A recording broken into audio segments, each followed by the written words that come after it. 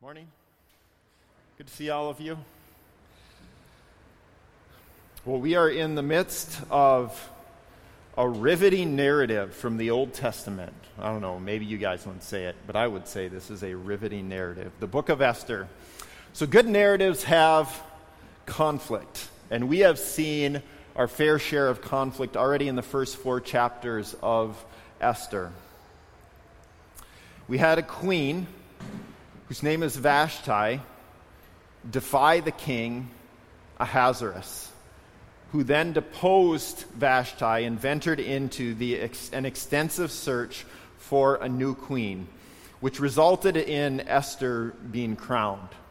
Now, Esther's cousin Mordecai, who has functioned like her father, overheard a plan to kill King Ahasuerus. Additionally, King Ahasuerus has a right-hand man whose name is Haman, who is enraged with Mordecai because he was unwilling to bow down before him or to honor him. Haman then set out on a mission to kill all of the Jews in Persia, and this has resulted in deep mourning within the Jewish people.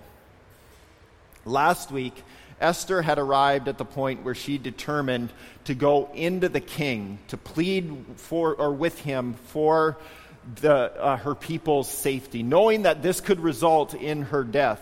And we read the statement last week that she said, "If I perish, I perish."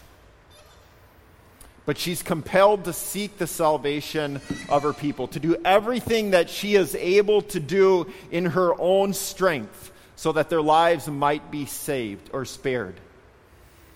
So Esther going into the king's inner court then is where we begin today in chapter 5. So let's read Esther chapter 5 as we get going. On the 3rd day, Esther put on her royal robes and stood in the inner court of the king's palace, in front of the king's quarters, while the king was sitting on his royal throne inside the throne room opposite the entrance to the palace. And when the king saw Queen Esther standing in the court, she won favor in his sight. And he held out to Esther the golden scepter that was in his hand. Then Esther approached and touched the tip of the scepter. And the king said to her, "What is it, Queen Esther? What is your request? It shall be given you, even to the half of my kingdom." And Esther said, "If it please the king, let the king and Haman come today to a feast that I have prepared for the king." Then the king said, "Bring Haman quickly, so that we may do as Esther has asked." So the king and Haman came to the feast that Esther had prepared. And as they were drinking wine after the feast, the king said to Esther, "What is your wish? It shall be granted you. And what is your request? Even to the half of my kingdom, it shall be fulfilled." Then Esther answered, "My wish and my request is, if I have found favor in the sight of the king, and if it please the king to grant my wish and fulfill my request, let the king and Haman come to the feast that I will prepare for them. And tomorrow I will do as the king has said." And Haman went out that day joyful and glad of heart. But when Haman saw Mordecai in the king's gate, that he neither rose nor trembled before him, he was filled with wrath against Mordecai. Nevertheless, Haman restrained himself and went home, and he sent and brought his friends and his wife Zeresh. And Haman recounted to them the splendor of his riches, the number of his sons, all the promotions with which the king had honored him, and how he had advanced him above the officials and the servants of the king. Then Haman said, "Even Queen Esther, let no one but me come with the king to the feast she prepared. And tomorrow also I am invited by her together with the king. Yet all this is worth nothing to me, so long as I see Mordecai the Jew sitting at the king's gate." Then his wife Zeresh and all his friends said to him, "Let a gallows 50 cubits high be made, and in the morning tell the king to have Mordecai hanged upon it. Then go joyfully with the king to the feast." This idea pleased Haman, and he had the gallows made. Let's pray. God, thanks so much for the book of Esther. Thank you for the fact that we can go to this story that's thousands years prior, and we can find hints and whispers of the gospel. We can see grace. We can see our need for grace as sinners. And I pray that we would be able to flesh these things out this morning, and that you would massage the gospel and grace into our hearts so that our faith in Jesus would be built. Jesus is who we need. Every single one of us in absolute need of Jesus this morning. And so I pray that you would please come, meet us, draw us, help us to believe the gospel for the first time or for the 1,000th time. In Jesus' name I pray. Amen. Okay, here's what we're going to do today. Okay? We're going to walk through a summary of the story. I'm just going to give a little bit of a summary. Then we're going to observe 3 themes: resurrection, grace, and God's quiet providence. And then we're going to look at Haman's dissatisfaction and Esther's patience and draw these things out. So maybe we don't feel this as we're reading the story, but as Esther enters into the inner court and she faces the king, this is when the music would slow down in the movie and the tension would be running high. What is going to happen to this woman who is showing bravery, who is approaching the king who could easily kill her? And so we maybe would scoot to the edge of our seat, bite our lip, and hold our breath as we wait to hear the king's response to this woman coming in front of him. And what we find is Ahasuerus extends the golden scepter. So we can begin breathing again, sitting back in our seat. The story can go on. She's not going to be killed. And for dramatic effect, here Esther comes and touches the tip of the golden scepter. And Ahasuerus asks Esther, "What is it that you want?" And we get the sense that he's in a bit of a generous mood, because immediately he states his willingness to give Esther half of the kingdom. Now, Esther, in her reply, reports that she would like to provide a feast for the king and his buddy Haman. So Haman is brought in, and they enjoy the feast together. Now, there's a lot of white space as to what goes on at that meal. What did they talk about? What happened during the meal? We don't know a lot of what happened. But at the end of it, King Ahasuerus re-ups.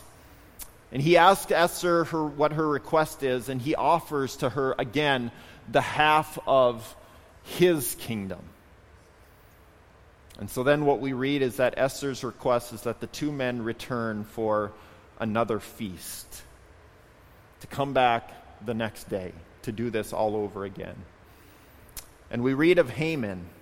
It says, he went out that day joyful and glad of heart. Haman was feeling good. He was feeling good about himself until he saw Mordecai, the man who would not honor him. Now it says, Haman restrained himself, and he returned home to his wife, where he reported a mix of his glory and his seething anger at Mordecai.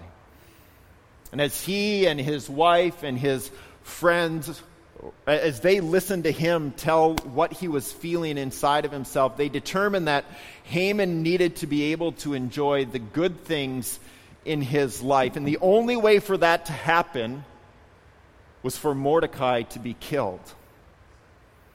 So they set about to build a gallows, upon which they planned for Mordecai to die. So let's try and mine out some nuggets from this story. First of all, the whole of the Bible is a story that has at its root resurrection, primarily the resurrection of Jesus.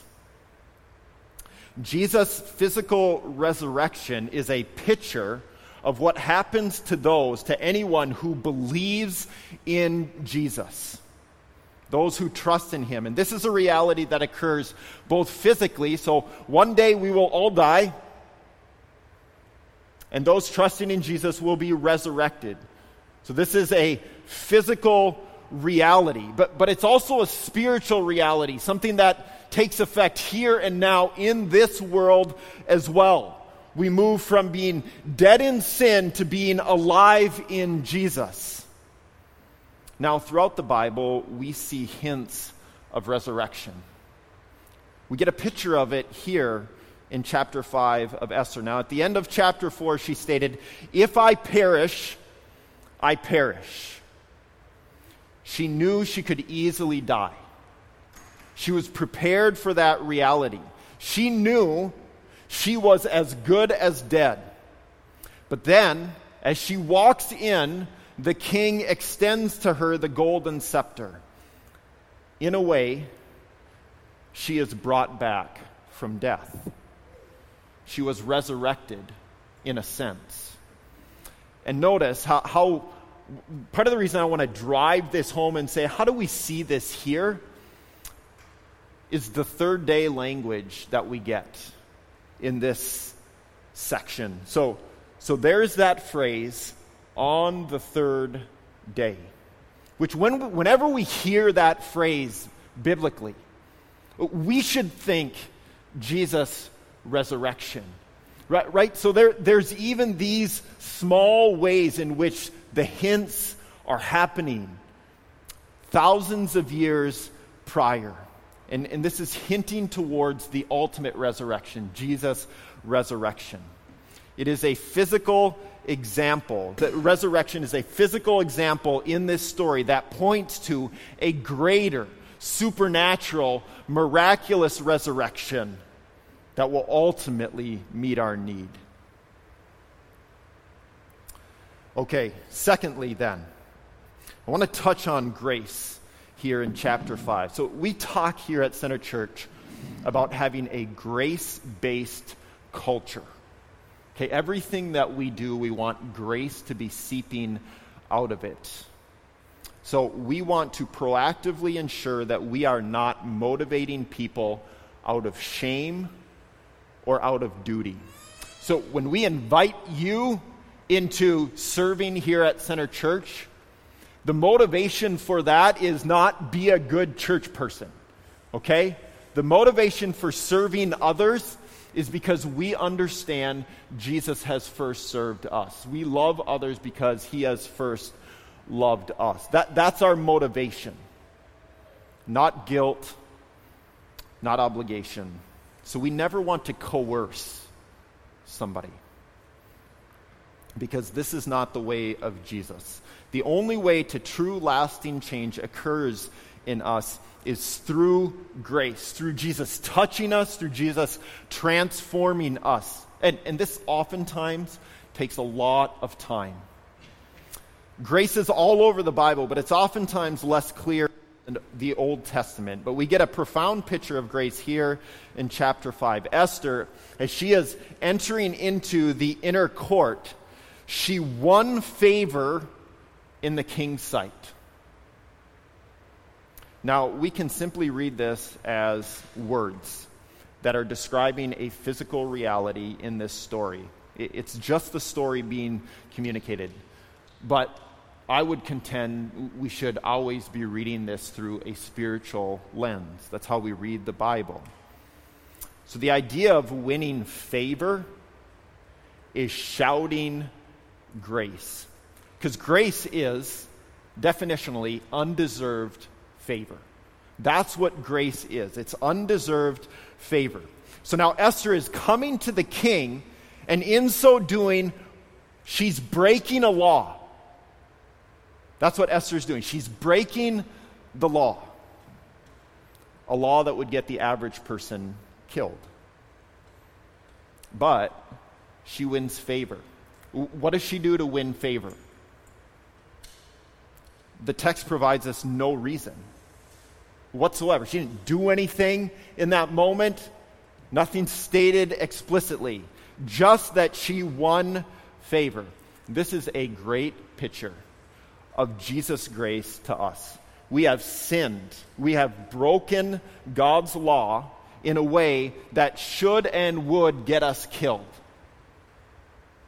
And through Jesus, he extends the golden scepter. He extends grace and favor to us. And the call then for us is simply to receive it. Not to earn it, but to receive it. It's a gift that's given to us. And this is why the gospel is oftentimes offensive, right? Because we want to merit it. We want to prove we're deserving of that. And we can't. It's not what grace is. We just have to receive it. We've got to acknowledge we need help. We're in trouble. We can't save ourselves. And we need this gift to be given to us. We can't work hard enough to earn it or merit it. Okay, so that's grace. Picture of grace here. Third, then, let's look at some examples of God's quiet providence. So I didn't mention this last week, but the mere fact that Mordecai is unwilling to bow down to Haman suggests there must be something else he's bowing down to.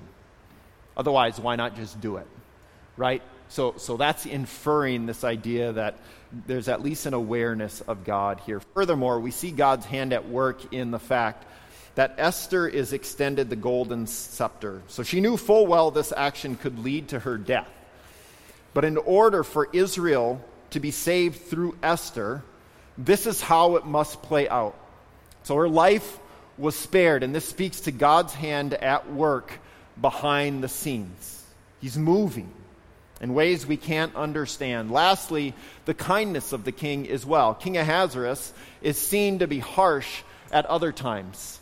He was quick to agree to the destruction of the Jewish people. He didn't hesitate to get rid of people he didn't like, including, remember, his own wife. God seems to be, maybe oftentimes to us, uninvolved. And maybe in this story, and yet when we peer closely, there's many things that are occurring throughout this story that are shouting God's awareness, God's involvement in the details. How else could this story unravel in the way that it does?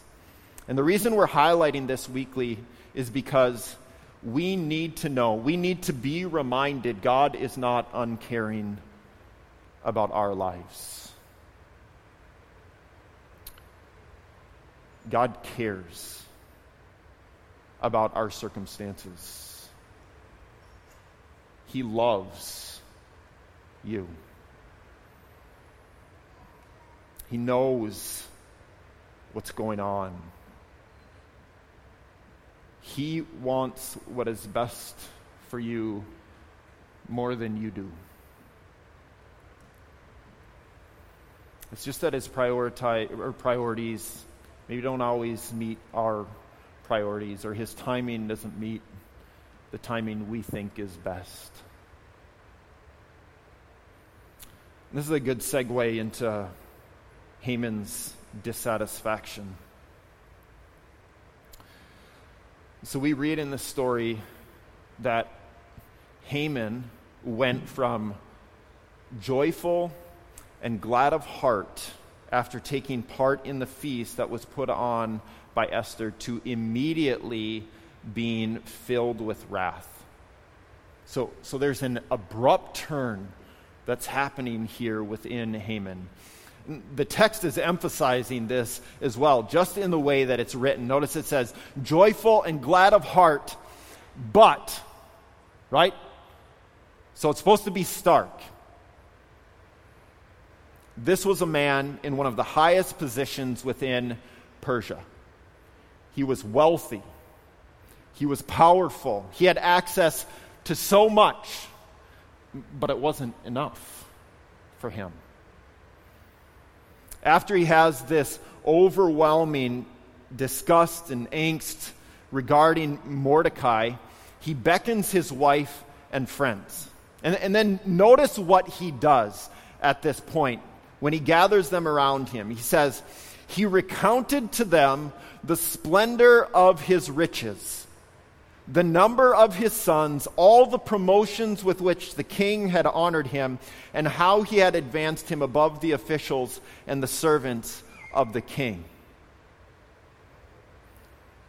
So he's telling them, and he's trying to tell himself how he's important, and how that is seen in his life. And then he goes on right after this to comment on how he was invited to this feast with the king and the queen, and then how he's going to be invited to another one the next day as well.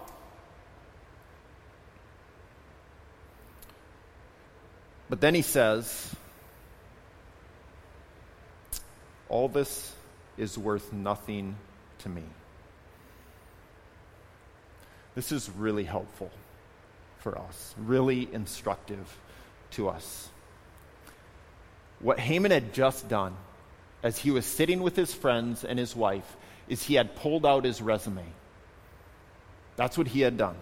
He listed all of these good things he possessed, or he had experienced, or had been given to him. But he needed just this one more thing in order to be able to enjoy all those other good things. This is such a helpful cautionary tale for us. Living in the West, we have been privy to many good things, Maybe the better way to say this is too many good things. So many possessions that we forget that we have them.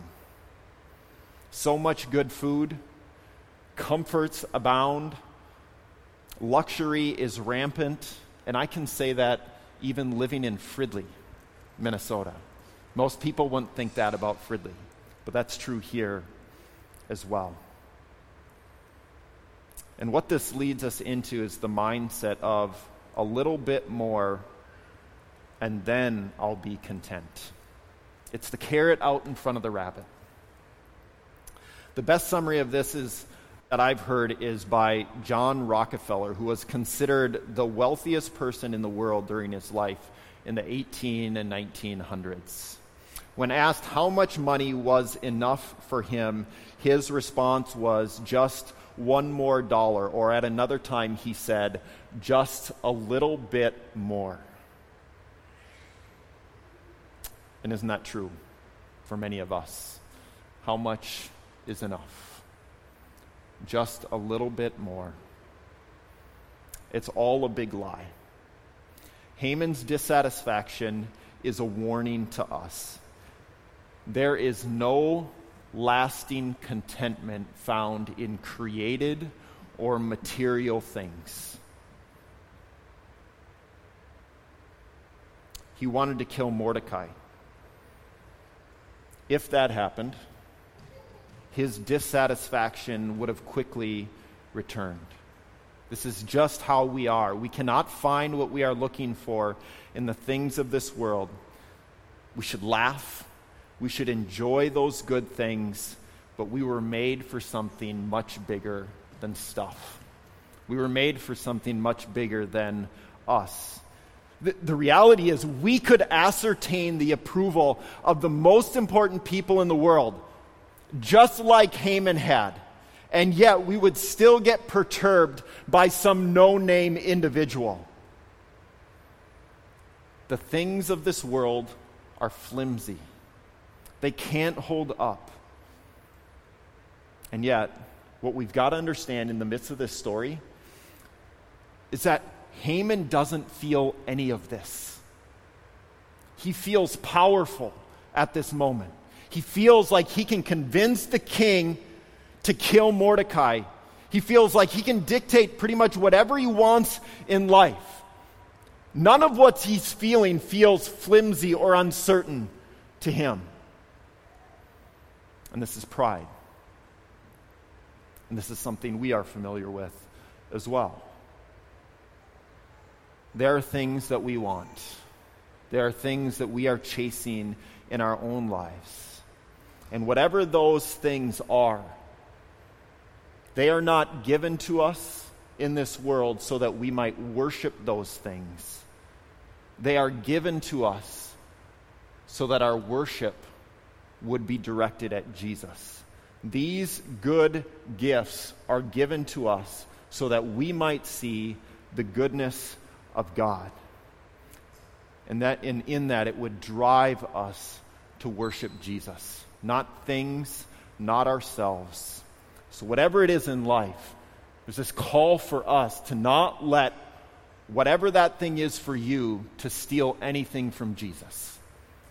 It should only multiply and increase and compound our affection and our love for Jesus. Okay, last concept I want to look at here is Esther's patience.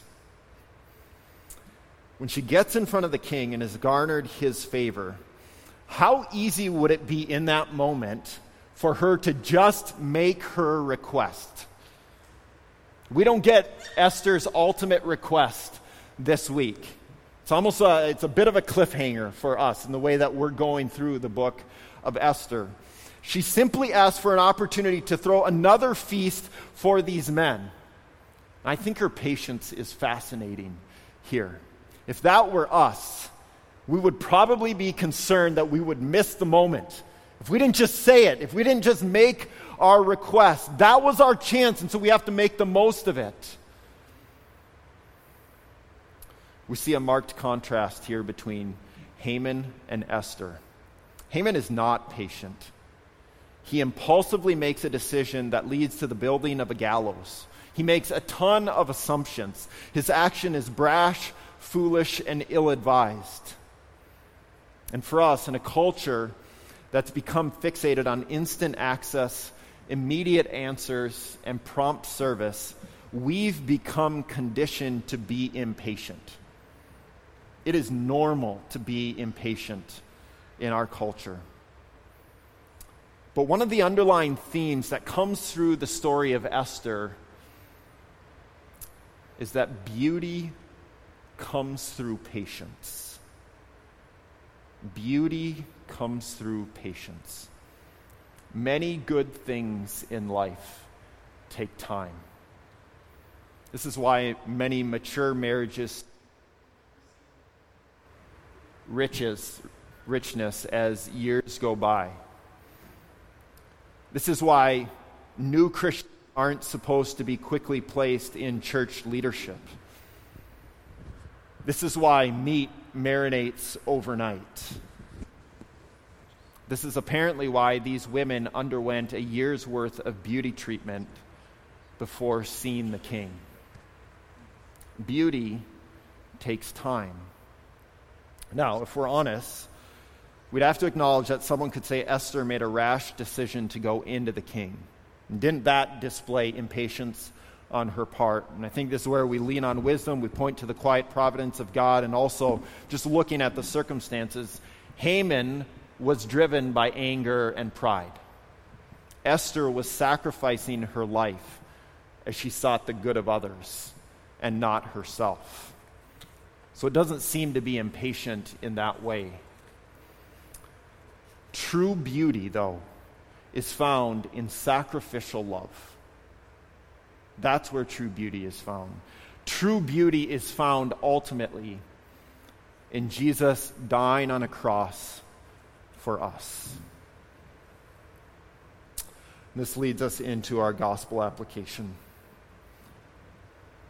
This is about what Jesus has done, not what you need to do.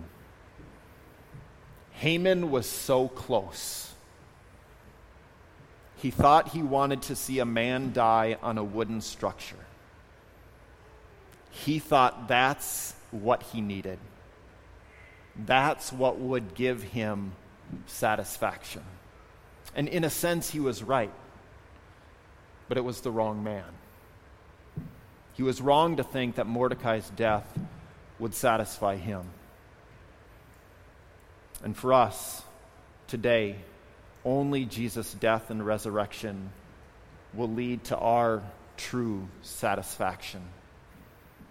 Now, it's a bit odd, maybe, that we would say that the grotesque, brutal act of gruesomely killing an innocent man, a God-man, results in the most beautiful reality this world has ever seen. A bloodied man is beautiful. It's not the first thing that comes to our mind.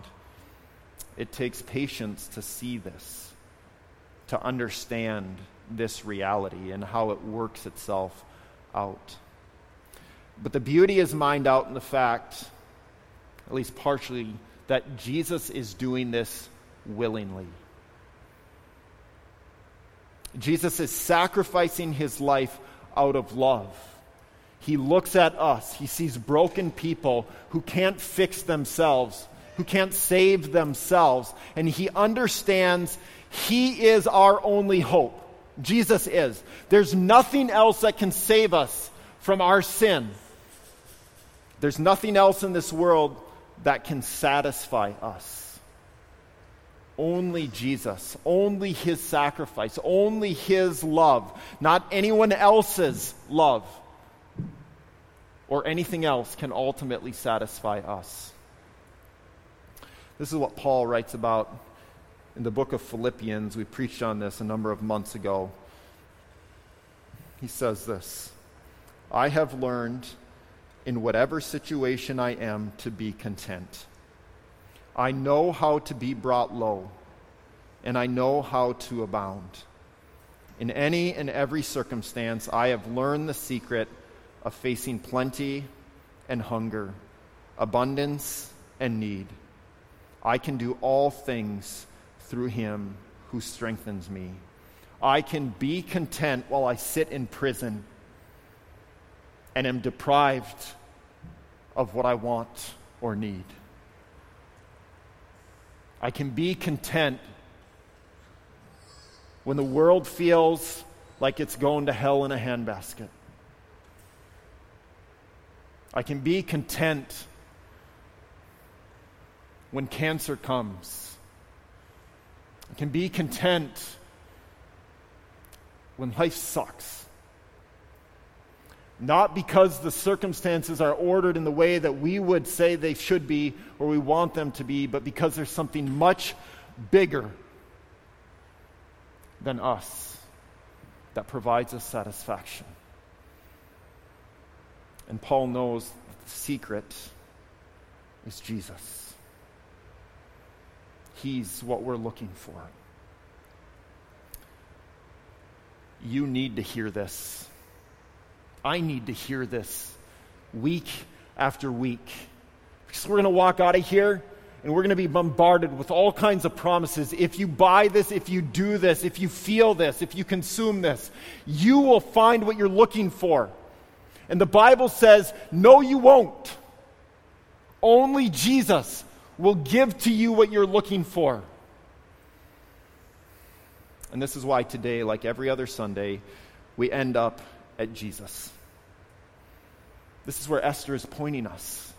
This is where we need to get. As you leave today and you go and enjoy lunch, take some time to consider the importance, the relevance of Jesus' death. Speak to your children about it.